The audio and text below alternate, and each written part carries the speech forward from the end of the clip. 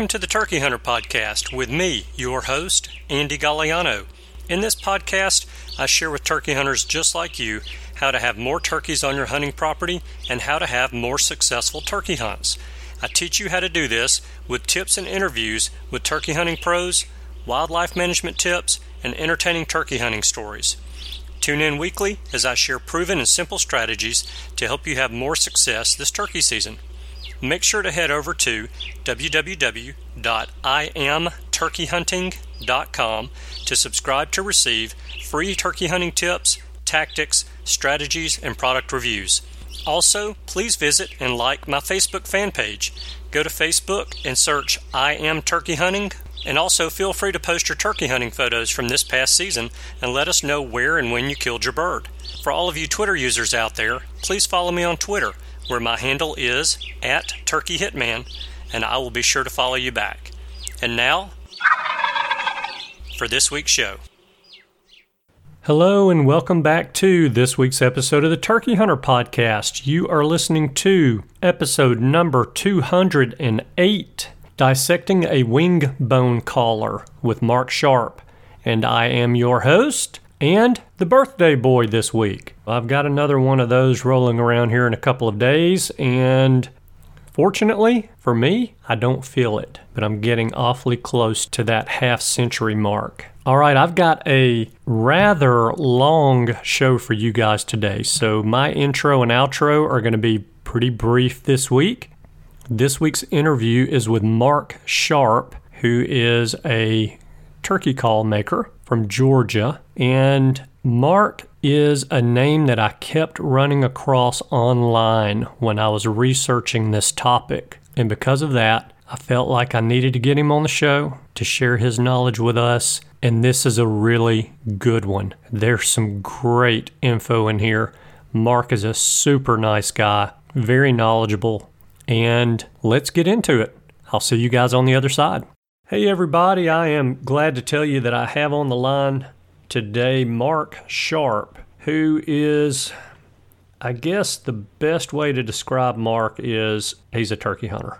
Not only is he a turkey hunter, but he's a turkey call maker. And so I've been wanting to get someone on the show that can talk to us about how to make wingbone calls, kind of what we need to look for in the actual bones, that kind of thing. And so I started digging around online, and it seems like everywhere I looked, every forum I read, every Facebook fan page I went to, there was one name that consistently came up on every single one of those, and that is Mark Sharpe. So I dug down and was able to track him down and tricked him into coming on the show today. So Mark, how are you and where are you? Hey, Andy, man, I'm doing fine, and I'm glad to be a part of your show. And I'm down here in a little old town about 45 miles northwest of Savannah, a little town called Claxton, Georgia. All right. And like I said, I'm glad to be on your show. Well, man, I appreciate you taking time out and coming on to talk to us about this. And I'm interested in it, and I read quite a few posts on one of the forums, and I'm not going to say which one it is. If people want to find you on the forums, they can go out there and find you. But one of the posts that I read was talking about some of the different kinds of bones to use, or actually you were talking about some of the different kind of bones to use and so on and so forth. And so I'm really interested in this. But before we get into it, I want you to tell us a little bit about you and how you got into turkey hunting. Well, I'll tell you, I've always fished Fort Stewart down here. It's a big military reservation. You know, my uncle and I were out sitting out cat hooks one year, and it was in the spring of the year, and the county that I live in didn't have a turkey season. Mm-hmm. These old boys come by in a big old jacked up truck, you know, and tires roaring and everything else. And when they come by us, they shook an old gobble tube out there. And I heard that old gobble tube, and I thought then, I said, you know, that's something other that I think I want to get into is turkey hunting. I'd always been a deer hunter ever since I was a little boy. You know, it's like Christmas time when deer season opened up. And so anyway, I'd grown up hunting, This guy shook that gobble tube, and I'm thinking, that's got to be a thrill right there. Mm-hmm. And so I got into it. I didn't know anybody that turkey hunted. I had a great uncle that he never participated in any turkey hunting. He was a big deer hunter, but his dad and his granddad had always turkey hunted. And, he was my only source that I could go to ask any questions, being my granddad and my great-granddad and his granddad had passed away. Yeah. So anyway, I went to him and I asked him, I said, Uncle Al, I said, do you know anything about this turkey hunting? And he said, well, the only thing I can tell you is, he said, you get you somewhere or another that's got a few turkeys in it. He said, you go in there, and he said, you hit that call 2 or 3 times, and he said, if one ever answers you, he said, you just put your call down and sit there and wait. And he said, they might one run up from behind you that never said a word. And I lived by that for quite a few years. And, then I got into listening to the audio tapes. There wasn't any such thing as a CD or a DVD back then. Mm-hmm. And I got into listening to some audio tapes, and I got to learning about the mating cackle and all this kind of stuff, and it just kind of seemed like my kill ratio went down after I kind of strayed away from what my uncle had told me. And, yeah. I got started in 1984, so I guess this year makes my 34th year of turkey hunting. Wow. And, I've been at it quite a while. I don't have very little private land that I can hunt. And, I know a lot of guys talking about private versus public, and I did join a club one time that's supposed to be in private. It wasn't supposed to be but 3 of us that turkey hunted on it, and ended up there was about 12 head that hunted on 2,000 acres of land over there. So, yeah. And the guy that got me into it, I never could seem to beat him there in the morning times, and I'd keep getting there earlier and earlier and earlier, and he would too. But anyway, I've hunted predominantly public land, Yeah. But anyway, I've learned to hunt these birds down here in Fort Stewart, and I've had my butt kicked several times. In fact, a good friend of mine, he and I called up his first bird, and he went on to call for real tree. Well, I think he started off with Magnum game calls, and then he went to real tree, and now he's with nightingale, and he's done real good in that. I'm happy for him, and he and I don't get to spend as much time in the woods now, as either one of us would like. But, this turkey hunting even become so much of an obsession. It cost me a wife. I've been through that big divorce, but I have to say that my little wife that I got right now, she's my favorite hunting partner. There you go. She doesn't knock me whenever I buy a call. In fact, she's even taken a few calls from me. I spent 10, 11 years working out on the road, and I'd get a call in the mail, and I'd tell her, I'd say, pull it out of there, and she'd pull it out, and she'd play it, and she said, this is mine. So I'd have to go and get me another call. But down through the years, my deer hunting has become virtually nothing. Turkey hunting has just taken over my life. Yeah. Like I said, I've been doing it for 34 years. And really and truly, I just kind of wanted to get back to simplicity. I've got enough pot calls in there that I don't know. You could play one every day of the season and never run out of a pot call. Mm-hmm. So I just kind of got into the box calls and the air-operated calls, and I've been playing air-operated calls since about 2000. The same guy that went on to call with Nightingale and all, and he's a pro staff member for them now, Kerry Terrell. He bought me my first little old Ralph Permar 3-jointed yelper. And, now I think I've probably got 50 or 60 of them in there. And so, I love what I'm doing. I love being out here in the shop. Sometimes you kind of have to watch it because it kind of interferes with your home life. Yeah. You get so many people on a list and all there, and you feel like you've got to get them all done, and your wife's wanting to go here or there or whatever, and so you just have to adjust, and you have to make those adjustments. And say, well, which one's the most important, my marriage or this call making business? But I've been real successful with it, and I think everybody, that's bought a call from me. I joined the forums in 2009. That's my first time that I ever joined, and I got to putting a few calls up there, and people got liking them. And I have to say that I have never offered a call for sale. Yeah. I've never put anything up that said, hey, I've got this call for sale if anybody's interested. And I put some calls in some good hands on some guys that I knew would use them. I got one guy over in Alabama over there that I built him a call. He's just pure out turkey killer. And I built him this call, and I sent it to him. And last time I saw it, you couldn't even see the feather on it, And I'll tell you, my artwork has improved down through the years. And this guy's got this call, and the finish is about beat off of it. And I told him, I said, why don't you send that thing back to me, and I'll make it look brand new again. And he said, this thing, I'm not trusting this thing to the U.S. Postal Service. But that about sums me up as far as where I'm at right now. Yeah. So I guess that's me. I will tell you this. I'm a firm believer in I've given calls away to kids and all before. One year I had two little old guys walk up to me there in Nashville. I was in Russell Beard's booth over there.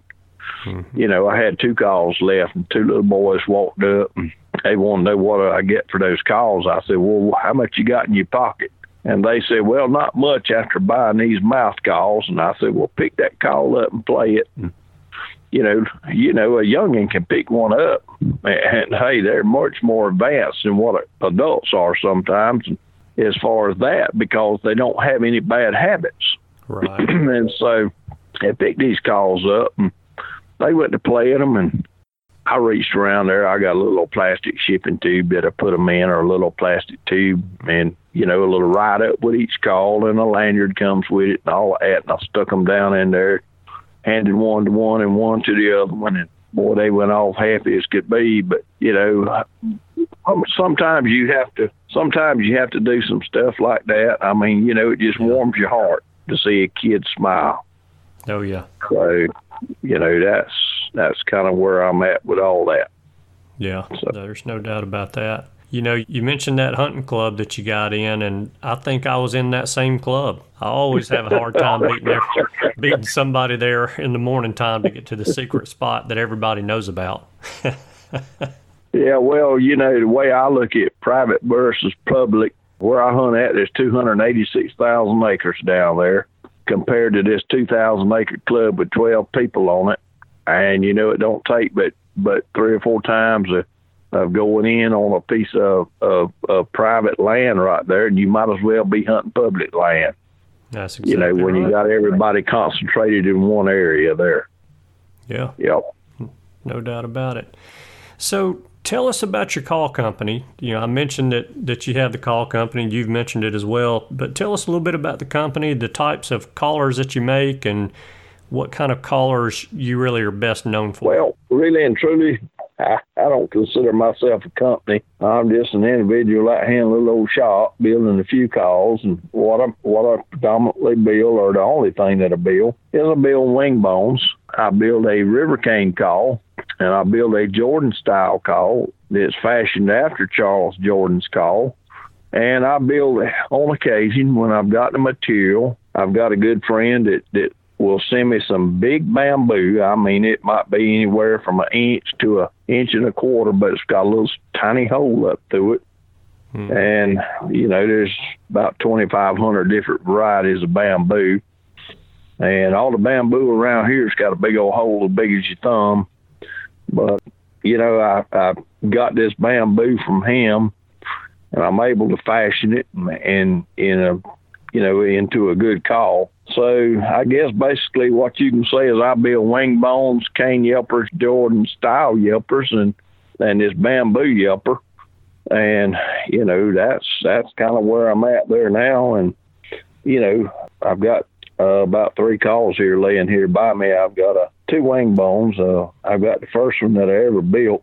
Well, I won't say the first one that I ever built, because the first 2 or 3 that I ever built didn't sound worth a flip. I've since robbed the bones out of them once I figured out what I was supposed to be doing.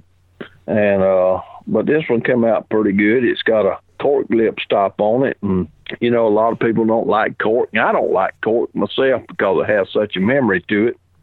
Right. But I found out that once you set that cork where it needs to be at and don't ever move it, everything sounds fine. But here's the problem with turkey hunters. They're finagglers. They like to move stuff. Yeah, that's exactly right. I don't know that I've ever had a box call I hadn't tinkered with. Yeah, I know. And that's kind of me, I wanted to get back into the old style making of calls.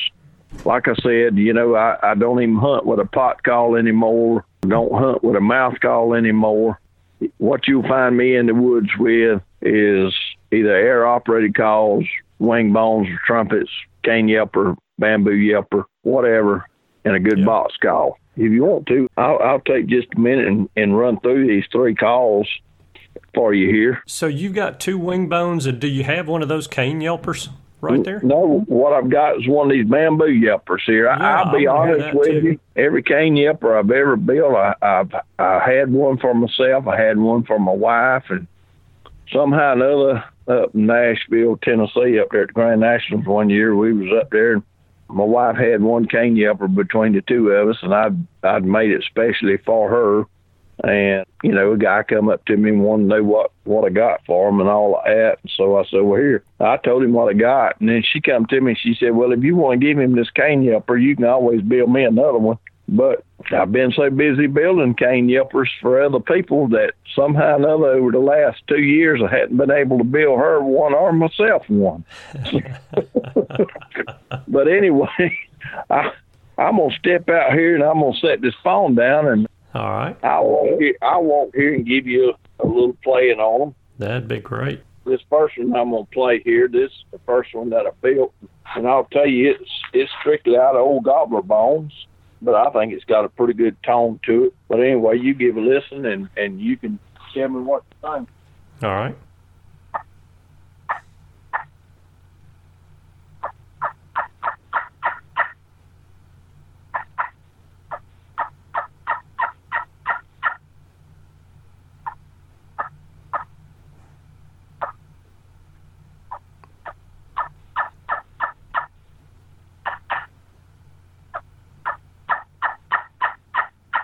All right, Andy, that's the first one that I ever built right there since I started building these things.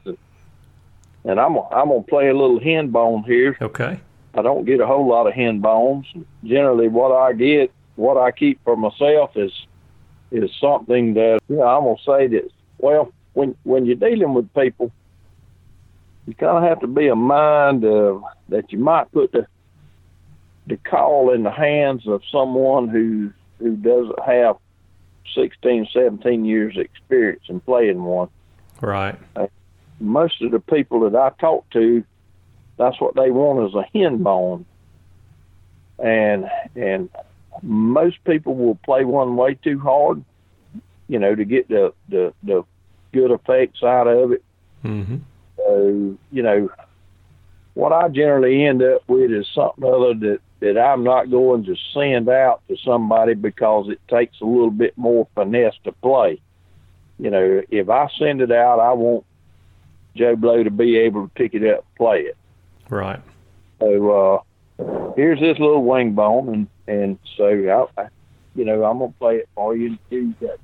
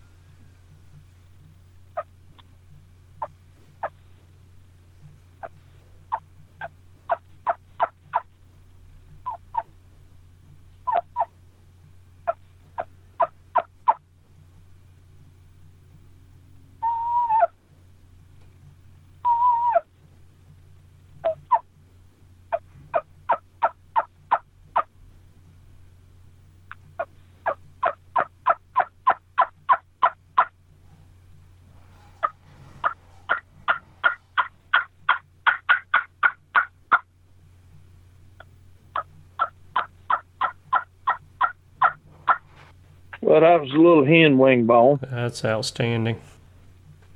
Let me get this old bamboo yipper out here. I sent this call off. A good friend of mine, Kelly Puckett, does some wood burning and all. And I built 3 of these calls right to begin with. That's all the pieces of bamboo the guy had. I built one that went to Missouri, and I built this one, and built my buddy Russell one. The one that went to Missouri, it had a strutting gobbler on it. This one's got a hen just ready to pitch down at early morning off the limb. Oh, cool. And Russell's had a flying hen on it.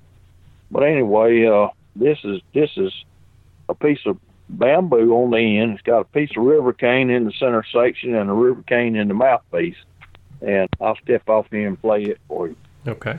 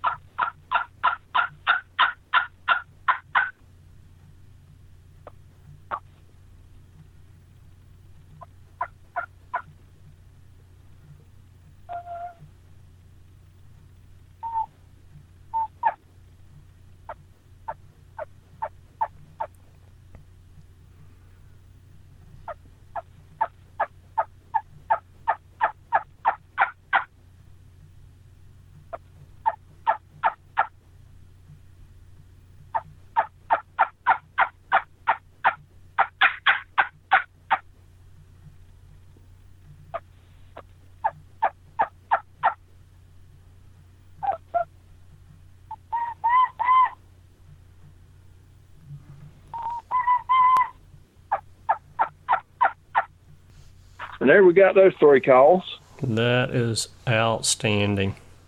But, that was really good. I appreciate you playing those. You know, they just are so realistic.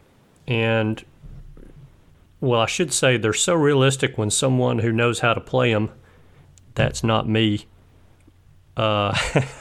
plays them.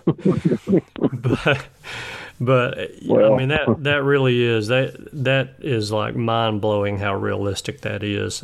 You know, to me, I think that might be next to natural voice calling, you know, somebody that's real good with natural voice calling. Well, I'll tell you, I for 10 years, I sat around in a camper at night with very little to watch on TV. Mm-hmm. And I would sit there and just practice a cluck, you know. I mean, I've had guys walk up to the table before and they pick one up and, you know, they want to try to whistle Dixie on it. They want to go through every sound that a turkey can make, you know. Right. And one of the things that people ask you, well, can you gobble on one? Yeah, I can gobble on one, you know, to a degree that am I going to hunt with it and am I going to use it in the woods? No, I'm not, because there's so many other calls out there that will produce a lot better gobble. But I've sat in that camper a long time at night, just seeing just how softly I could make that cluck, seeing just how softly I could make that yelp, you know, just closing my eyes. Mm-hmm. And just envisioning that hen standing at 20 yards from you out there, you know, and she's just making a little soft pop. Just a little sound like that, or just a little whine, you know. Yeah.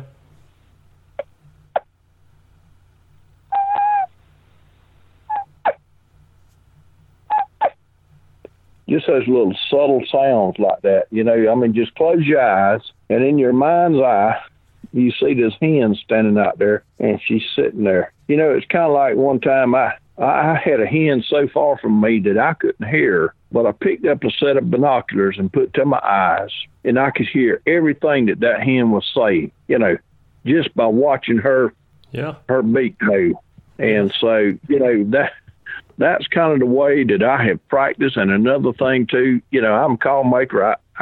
I'm out here in this shop every afternoon. I've got a call to my mouth every day. Right.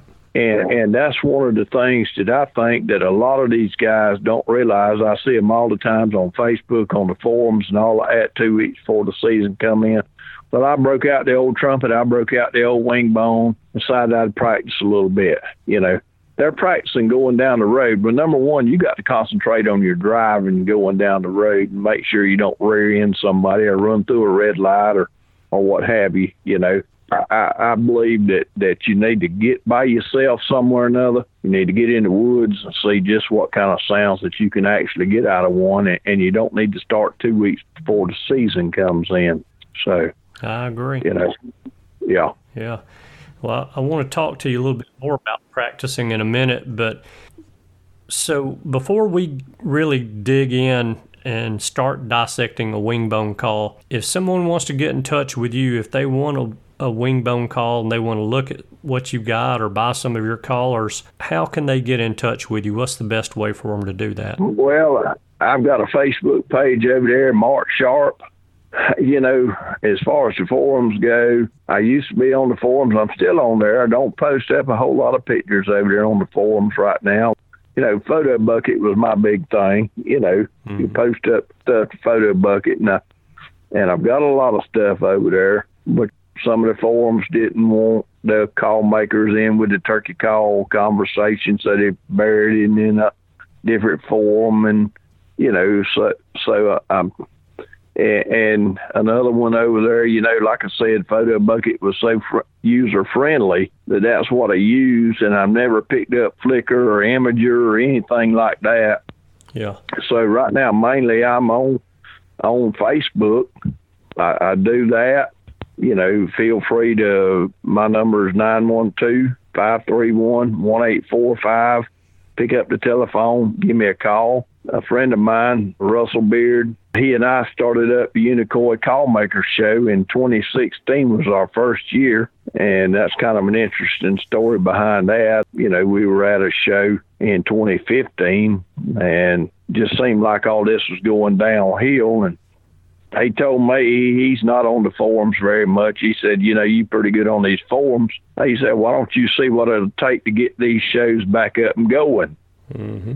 And so I asked around, and, a lot of the places that you go to, they're going to charge you an admission fee, $8 to get in. I heard from one guy that, he and his wife and 3 kids would come to a show, and it was $40 to get in. And then by the time they ate something, that was another $40, and he could go online and order 2 calls for the price of an admission fee. Yeah. Plus, he still had to buy the call at the show. So, I asked around, and everybody wanted to know about this show, and I was wanting to know about it too. Where would be the best place to hold it? Well, the Georgia State used to be at Unicoi, and for whatever reason, they got to moving it around, and it just dropped off. And the biggest answer I could get was to move it back to Unicoi where it needed to be. Unicoi is that show started in the late 60s, early 70s as mainly a trade show. And so, I got on the phone, and I got to calling some of these old timers about Unicoi. How would you like to have it come back? And, the answers that I got from them was, man, we've been praying for somebody to come along and resurrect this show at Unicoi. We feel like we're too old at this stage to bring it back. And so, yeah. Russell and I put our heads together, and we decided we would bring this show back to Unicoi, and next year will be our 4th year there, and we've got 70, 75 plus call makers in there of all different qualities, from Lamar Williams, Darren Dawkins, Steve Mann, Billy Bites, right on down to guys that haven't been building calls but just 3 or 4 years. Mm-hmm. Something for everybody. And there's no admission fee to it. We're there on Fridays and Saturdays, and it's always the second weekend in January. And we've had a good turnout, a lot of success. It's a lot of work, but I enjoy doing it. I enjoy putting this show on. I get to meet a lot of people. We've got folks from Pennsylvania, New York, Ohio, Illinois, Indiana, Virginia, Kentucky, North Carolina, South Carolina, Georgia, Florida, Alabama, and as far west as Texas, that come and set up at this show. So it's been a super success in my eyes. And I think that the guys that are coming, we have a couple of knife makers, custom knife makers that come. This year we've got 2 or 3 authors that's going to be set up there, which 2 of them's been there before. We've got a new one coming in, and that's Larry Prophet. And Larry has written a book entitled A Letter to My Grandsons, or Letter to My Grandsons, in which I've got a little spot in that book there that Larry called me and wanted me to send him a memorable hunt.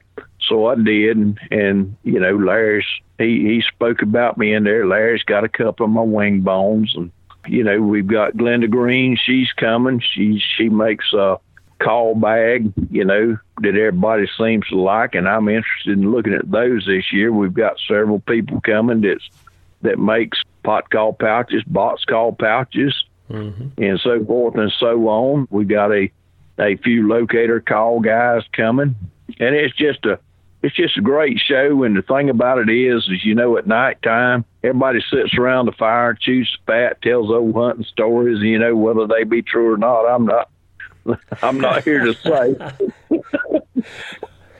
But it's just a great time, and it's not to rush. It's not to hurry up and let's get out of here that Nashville is. I mean, Friday night we have a buffet supper there, and everybody comes back and sits around the fire. We'll be up till 1 or 2 o'clock in the morning out there, just having a good time and socializing with people. And it's just, if you want to talk to me, hey, come back behind my table over here and we'll talk. And everybody there is the same way. Right. It's just a good old bunch of turkey hunters getting together one time a year and putting on a real good show. And like I said, I got to give a plug here from my buddy Russell Beard there, Russell call maker, and a darn good one that builds box calls. And so, it's a lot of work, but it's real enjoyable. I look forward to it every year. Yeah. So, between Unicoi and Nashville, I go to Nashville every year. I don't ever carry a call up there with me. They frown on people selling out of a bag. And in fact, same way with us at Unicoi, because if a guy pays his money for a table, then he ought not to have to compete with a guy that doesn't have anything invested in the show but him being there, Right. So, I've had people to get with me at Nashville and say, you didn't bring any calls? No, I didn't bring any calls. I don't have a booth here. I'm not in anybody's booth, so no, I don't have a call. But, like I said, I gave you my phone number there. I'm on Facebook. Word of mouth to me is one of the best sellers that I have had, is satisfied customers. Yeah. Yeah. Well, and it goes a long way to get one of those collars in the hands of somebody that can work it, because then when the people that hunt with that person hear how good that call runs, they want one. Right. It's like going fishing with a buddy that's got a lure that you don't have, and he's out catching you 2 to 1. The first thing you do when you get back home is go buy one of those lures. Yeah, I see it. And buy every one of them on the card. That's right. Well, for everybody listening to the show, I have not been to Unicoi yet. Yeah. And this coming year is probably the year that I'm going to go, because I have heard nothing but outstanding comments from people about the show. And so it's got me wanting to go and see what it's all about. So that, everyone's comments and then you talking about it, it's got me pretty fired up, and I think I can easily skip a weekend of deer hunting to go and enjoy some hanging out with some turkey callers and good. We would definitely love to have you there. Yeah. So very good. Yeah. Well, I may bring the microphone up there and just do some interviews if hey, that would be wonderful. Would like that. Yeah. So good deal. Yeah. So let's dig in here to these wingbone calls. What is it, in your opinion, that makes a wingbone such a good caller? Well, actually it's two things. It's the guy behind the call, and it's the material that it's made out of itself. Now, it is hard. It's weatherproof. I put a clear coat on mine, but I don't put so much on there that it deadens the sound. I mean, I don't want a plastic call. Right. But, I put enough on there to keep the natural sound of that call in there. And from what I've been told, and I've talked to several guys before that builds trumpets and all like that, and, and they tell me that it sounds the most authentic when you record a turkey's voice, that a wingbone sounds the most like that turkey's voice. And another thing that I think, too, is, this is the oldest type of call that there is, So I think it's a lot of nostalgia. I think it's the fact that it sounds really good. I think it's the fact that, people want hen-bone turkey calls that's higher pitched. But once they get proficient at playing these calls, they can get gobbler sounds and all out of them, Right. It's a versatile call. It's directional. You cup your hands.